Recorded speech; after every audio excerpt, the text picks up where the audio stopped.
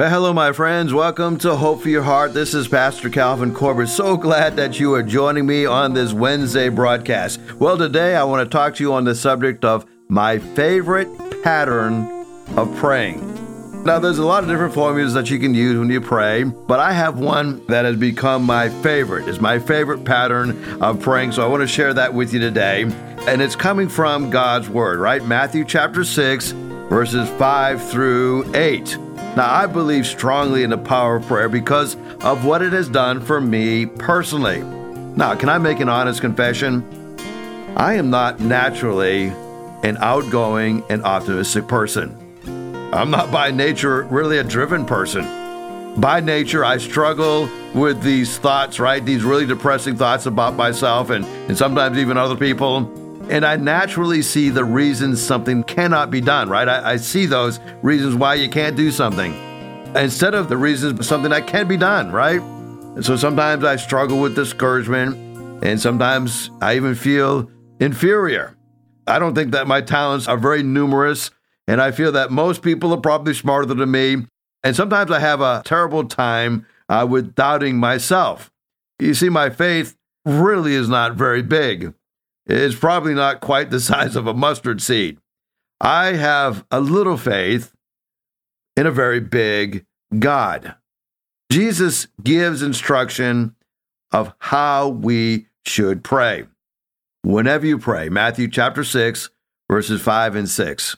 So it's assumed that we will be praying, right? Whenever you pray, you must not be like the hypocrites, okay? So Jesus is going to explain to us, this is how the hypocrites pray. Don't be praying like them. They love to pray standing in the synagogues and on the street corners to be seen by people. In other words, they love the stage. They love the attention. And now, when I think about people that love attention, I'm always leery. Sometimes people come to church and the very first Sunday they come, they say, what do I need to do to be on the worship team? Or what do I need to do to lead a group or teach a class? I mean, you just came the first Sunday and you want to be on the stage? Jesus said it must not be like the hypocrites because they love standing in the synagogues. They love standing on the street corners to be seen by people. I assure you, they've got their reward. But then he says, when you pray, go into your private room, shut the door, pray to your Father who is in secret, and your Father who sees in secret will reward you. When you pray, don't babble like the idolaters, since they imagine they'll be heard for their many words. Now, don't be like them, because your Father knows the things that you need before you ask them. And so Jesus gives us some really good hints and some very positive ways in which we should be praying. Righteous prayer is the core, and eternal work is done through God. As we pray, He reveals His plan to us. As we pray, He gives us His power. As we pray, He releases His promises to us. And as we pray, He refines us as His people.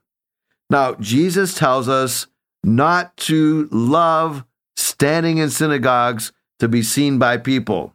Loving to be on the street corners to be seen by people. We are reminded here that life is transformed through the Holy Spirit, being activated through prayer and diligent study of the Scriptures. So this is how I begin most of my days.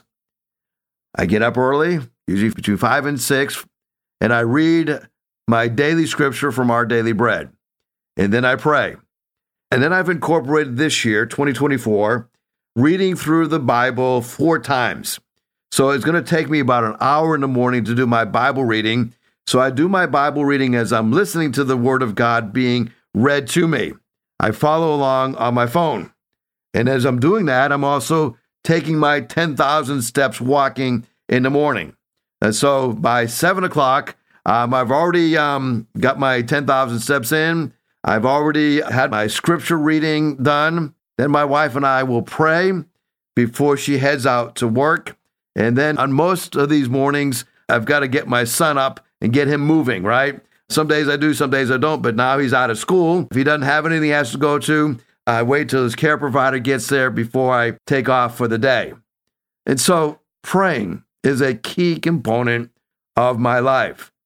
And then I head to the office, deal with all the correspondings with people, and then I pray. Oftentimes I'll work on my sermon, and then I pray some more. And then I sometimes head over to the prison, and I pray before I head over to the prison, and I pray the whole time I'm walking around in the prison, right? And then I have lunch with somebody often, and then I pray. And I always say, well, you pay, and I'll pray, right? You pay for my meal, and I'll pray for the meal. That sounds like a pretty good deal. So as we look at a life of praying without ceasing, how do we get into this habit? Well, let me share with you my favorite way of praying, taken from Matthew chapter 6. My favorite pattern of praying begins with adoration. Jesus said, Matthew 6:9, that we should pray, Our Father in heaven, hallowed be your name. Now, Jesus doesn't say, my Father, but he says, our Father. God is the giver of physical life and eternal life. Jesus called him Abba, which means daddy, because he is holy, and his name is holy. So we begin by adoring him.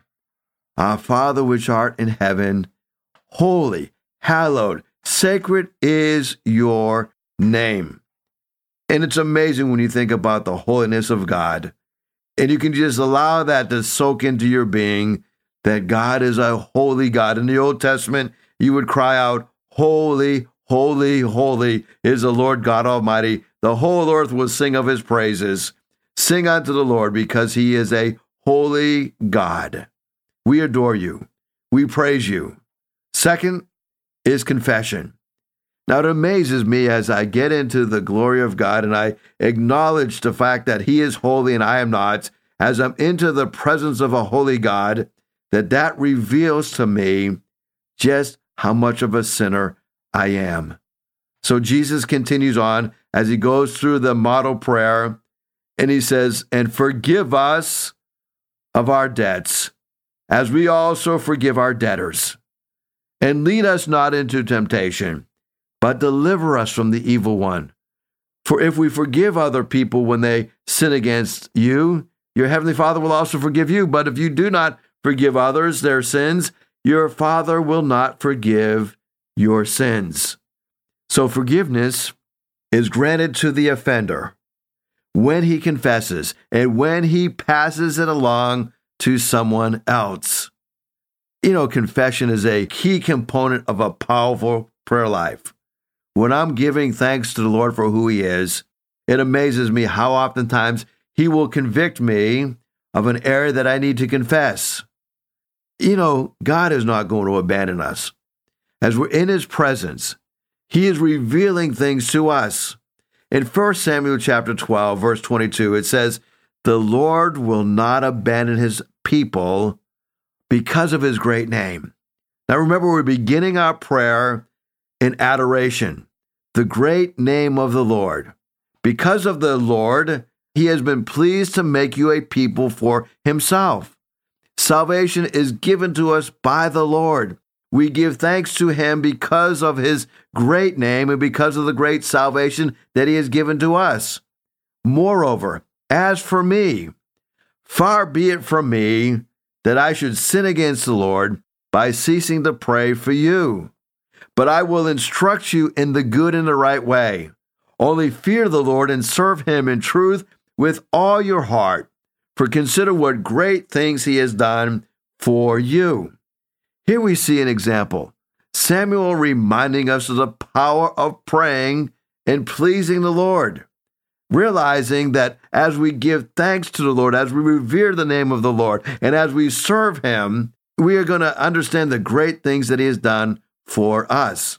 Now, Samuel gives us a hint into his prayer life, and he reminds us that as he's in the presence of God and he acknowledges the greatness of God, something is brought to his mind. And he says, I don't want to sin against the Lord by ceasing to pray for you. Now, I don't know if you've ever thought this before, but if we don't pray for the people that we love, we are sinning against the Lord. That's what Samuel says. Let's read that again, right? Let this sink in, okay?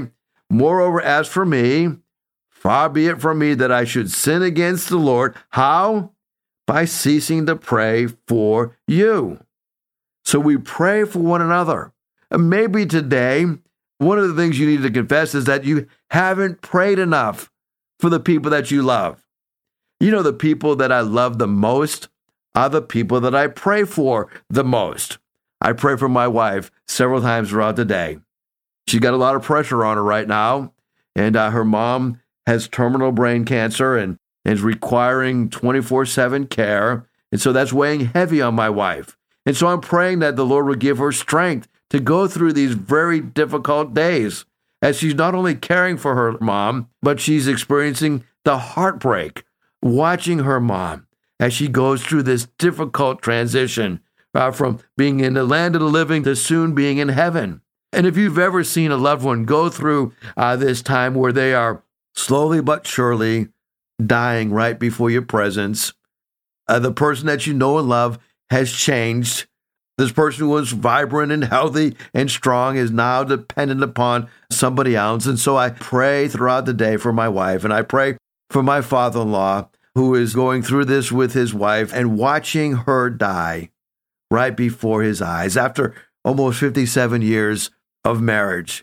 And then I pray for my children.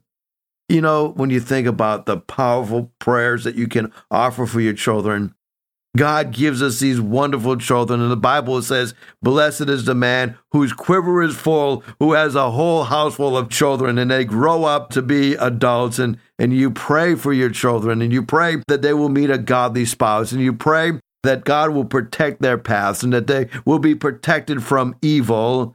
And that's one of the prayers that we are learning here from the model prayer. Lead us not into temptation. Lead those that I love not into temptation. Deliver them from evil. And as we look at confession, Jesus gives us this astounding teaching on forgiveness.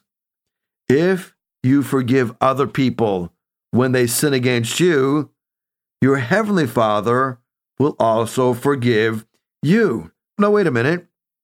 Is Jesus saying God does not forgive me if I do not forgive other people? Well, let me read it again to make sure I'm reading it right.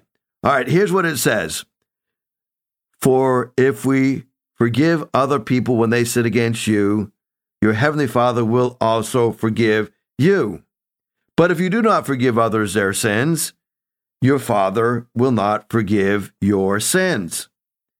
We stop the power of God's forgiveness for ourselves when we refuse to forgive someone else. So as we pray, we enter God's presence and we adore Him. So what I'm giving you today in the broadcast is spelling out the word acts, A-C-T-S. We begin our prayer by adoring Him. Secondly, we confess our sins. Thirdly, letter T, we pray with thanksgiving. 1 Thessalonians 5:17. Pray without ceasing. In everything give thanks, for this is God's will for you in Christ Jesus. And then Paul adds a little phrase, do not quench the Holy Spirit. So as we pray, we're to give thanks for the many blessings that God has given to us. And we are to give thanks because if we don't give thanks, we are quenching the Spirit. Some translations will say that we are grieving the Holy Spirit. The Holy Spirit is saddened when we do not give thanks. Now, the happiest people are never those who have everything. The happiest people are those who give thanks for everything or give thanks in everything. As we give thanks to the Lord, it is opening up the Holy Spirit to work in our hearts and in our lives. I wonder how many times we carry a burden unnecessarily because we stop giving thanks. We have been overwhelmed with the burden that we are carrying, and we forget to give thanks. And as a result of forgetting to give thanks, the Holy Spirit is saddened. In other words, we lose the benefit of the Holy Spirit that will dive into our situation because we're not giving thanks. Oh, give thanks unto the Lord, all you people. Give thanks unto the Lord, all of the earth. In everything, give thanks. This is God's will in Christ Jesus. Don't forget to constantly be filled with thanksgiving. I mean, after all, isn't one of the first phrases that we teach our children is please and thank you? We say to them when somebody gives you something, well, say thank you to your uncle, or thank you to mama, or thank you to papa, thank you to mom, thank you to dad. We teach them to give thanks. We want them to, in everything, give thanks. Well, that's A, adore Christ. C, confess our sins. T, give thanks in all things. Letter S, last but not least, supplication. Matthew 6, 10, and 11, Jesus prays, your kingdom come, your will be done on earth as it is in heaven.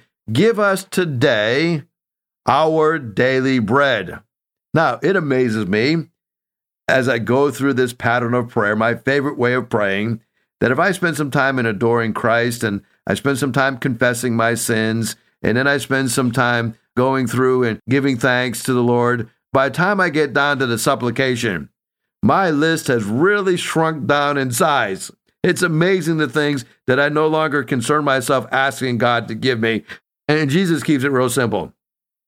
Give us today our daily bread. Pray for what you need today. This will help us to focus on really what is important. In James chapter 4, James tells us, we desire to have something, but we don't have it, so we kill to get it, right? We covet, but we cannot get what we want, so we quarrel and fight. And you do not have because you do not ask God. And then when you do ask, you don't receive it because you're asking with the wrong motives, that you may spend what you get on your pleasures. So James is driving home a truth that when we need something, ask God for it. But when we're asking for it, don't ask with the wrong motives. Don't ask so that you can just be filled with pleasures, right? I don't think we should ask to be rich. I think we should ask that the Lord take care of our needs. If he so chooses to give us riches, great. Praise the Lord for it. But as we look at the motivation for asking for things, have you ever asked yourself, why am I asking God to answer this prayer request? Is it so that I will have great pleasure? Or will it be so that he will be greatly glorified? Will it be a blessing to me, or will it be a blessing to others? In Matthew 6:6, Jesus says, when you pray, go into your private room, shut the door, pray to your Father who is in secret. Now, shutting the door and spending time alone with God should be a practice, and it's a practice that we need. Shutting the door closes out the distracting things in our minds. Shutting distracting doors in the mind so that you can focus on God. It's a discipline that we must embrace. Ultimately, when we shut out the world, we swing wide the entryway and we welcome the work only that he can do in our lives. So why do we pray in secret? Well, we pray in secret because by shutting that door to the world, it causes us to focus on others and what they need. In Proverbs 29, it says, the fear of men brings a snare, but whoever puts his trust in the Lord shall be safe, right? So shutting the door shifts the focus, and I can focus on Christ, and I can focus on others. Shutting the door also shifts the focus off of me. Look at what the psalmist says. Psalm 25, verses 8 through 11. Good and upright is the Lord. Therefore he instructs sinners in the way. He leads the humble in what is right, and he teaches the humble his way. All the paths of the Lord are steadfast. His steadfast love and faithfulness are given to those who keep his covenant and his testimonies. For your name's sake, O Lord, pardon my guilt, for it is great. You see, the psalmist, when he's in the presence of the Lord, it's a humbling experience, and he's learning humility. He's learning all of the steadfast love of the Lord for him. He's learning to keep his covenants and his testimonies. And as a result of that, it gives him this opportunity to receive pardon from the Lord. Shutting the door shifts God into the right place of priority. Oftentimes, Jesus would just abandon the crowd. He would abandon the crowd. He'd go up to the mountain by himself to pray. Sometimes he would do it late at night, all by himself. We have example after example of Jesus withdrawing himself to the lonely places in praying. One of those lonely places was on the side of a mountain to pray. And in Luke 6:12, it says, Jesus spent the entire night praying to God. One of the devotionals I read years ago, and every once in a while I go through it again, is a devotional called My Utmost for His Highest by the late Oswald Chambers. Now, this devotion was actually written by his wife.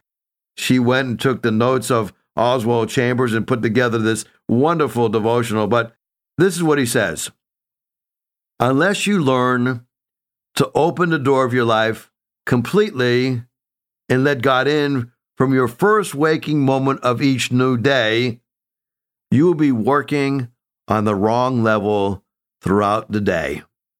But if you will swing the door of your life fully open and pray to your Father who is in the secret place, every public thing in your life will be marked with his lasting imprint of the presence of God. Oh, I want to encourage you, my brothers and sisters in Christ, spend time in prayer. Why don't you take the challenge to spend an equal amount of time in prayer and in Bible study that you spend on social media? You say, well, I spend an hour or so every day on my Facebook page and on my Instagram and on my social media feeds. Well, why don't you spend at least an hour a day praying and in God's Word to match the time that you're spending on social media?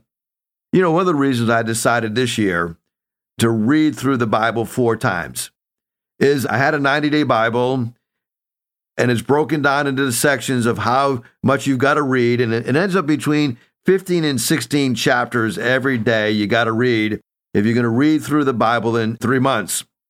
And it takes me about an hour or so to do that. And I said, I would spend easily an hour checking my email, checking my Facebook post, and scrolling through my social media. If I'm going to spend an hour doing that, why can't I spend at least an hour in God's Word and in prayer? We waste so much time on things that don't really matter. So why not spend some time in God's Word? We're told that we should put down our phones while we're driving, and we just put down our phones on silent when we're in a movie theater or when we're in church, and we're told to silence the ringer so that we can eliminate the distractions and face what is in front of us. Well, Jesus did that regarding his Father, and we should do the same thing too in prayer. Jesus not only said that our Father sees in secret, but that he is in the secret places. Although God is everywhere, we are more inviting and more aware of his presence in those secret places. It is in quiet prayer that we discover our mind is actually scattered and it's divided. When we go to those secret places, we become aware of his presence, and we're able to ask God to eliminate the double-mindedness, ask God to give us an undivided heart and help us to know him, to honor him, to surrender to him above everything else. Spending time with his Father was the most important thing that Jesus did when he was here on this earth. So Lord, help us to spend time with you. Spend time in your word. Spend time in our secret prayer closet, giving our concerns over to you. And we're going to praise you for this. And we pray this all in Jesus' name. Amen. Well, if I can pray for you today, would you shoot me a text at 252-267-2365. If you'd like to hear this broadcast again, you can have a free download at buzzsprout.com/1890557, or you can listen on Amazon, Spotify, Google Podcast, and Apple Podcast. Hickory Ridge Community Church is located at 3320 Battlefield Boulevard South in Chesapeake, Virginia. Sunday service times are 9 a.m. and 10:30 a.m. We'd love for you to join us. For more information, go to hrcc7.org. And remember, no matter what you're going through, in Jesus Christ there is always hope for your heart.